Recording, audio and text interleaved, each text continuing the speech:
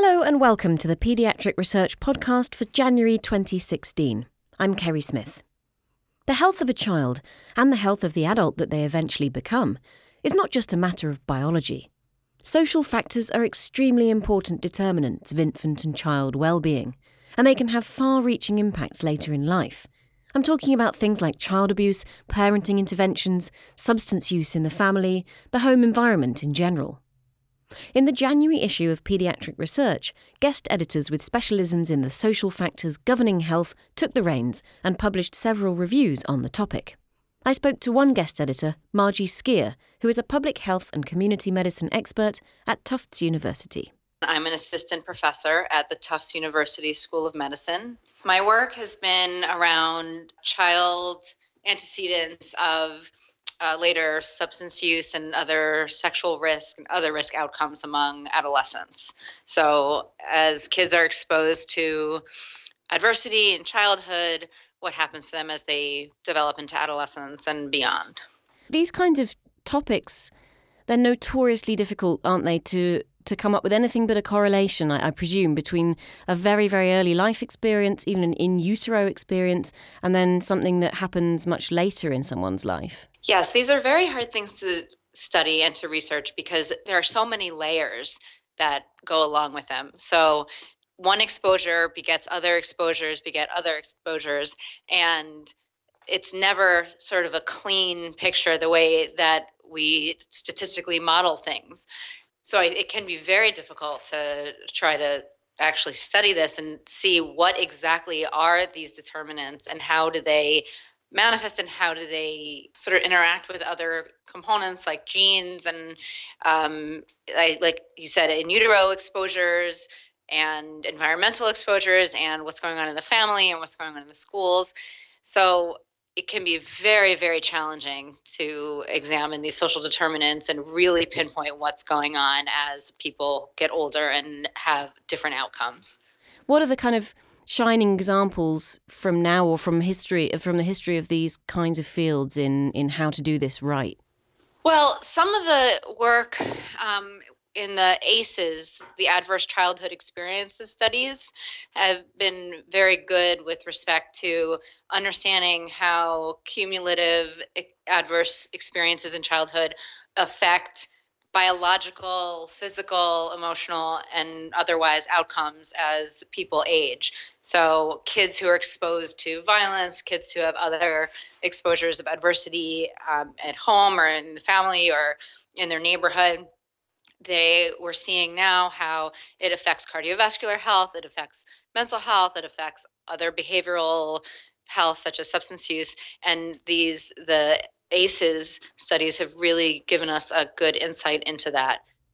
And people studying these kind of issues in child health, they must have to work together across lots of different fields. I mean, is the subject interdisciplinary now, and has it always been that way? There has been a lot of work that's been done in silos where people working in epidemiology have been separated from people working in psychology and whatnot. There has been more of an interdisciplinary focus now because it's necessary. It's really required because we are looking at all of these different exposures and outcomes. And so moving more toward an interdisciplinary field with respect to examining childhood exposures and adolescent, adult, or even later adult outcomes really needs to be looked at in all of these different perspectives and fields. It has not been traditionally, but it is moving more toward that direction. And give us a flavour of the main topics covered by the issue then. What's come up as really a trendy topic? Some of the articles that I had been examining were looking at parenting interventions, substance use, child abuse, early life influences on some of the other outcomes we included were obesity, diabetes, and understanding sort of what some of the home environments were like for children and adolescent outcomes. That work has all been very interesting to me in getting to see the reviews of the literature, what's going on in those topics. The issue features one article on telehealth. This is guiding paediatric care in underserved communities through telecommunications. First of all, Margie, just introduce us to the idea of telehealth.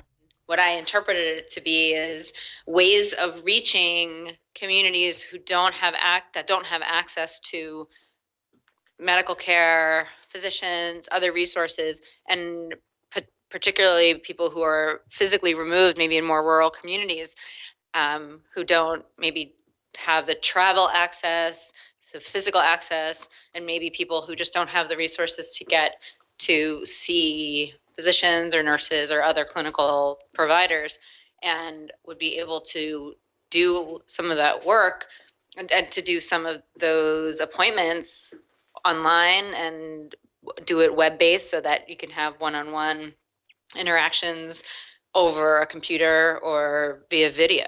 It now adds another layer of resources that may not have been available otherwise. And just being able to say, here is what something looks like. Here, I have a rash on my leg, without needing to spend the hours getting in or being able to, and saying, oh, is there something that you might be able to recommend?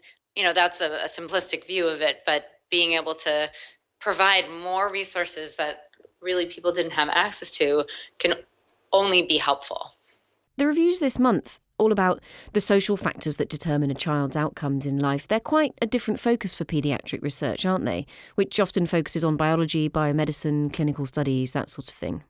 Yeah, absolutely. I think that understanding from a social epidemiologic perspective, because that's how I think as a social epidemiologist, understanding disparities and inequities and how we can bridge those gaps through the life course, starting with childhood, is incredibly important. And if we're able to identify the social inequalities and the disparities and really try to make changes in early childhood, we could have potentially drastic effects as people get older and into the future.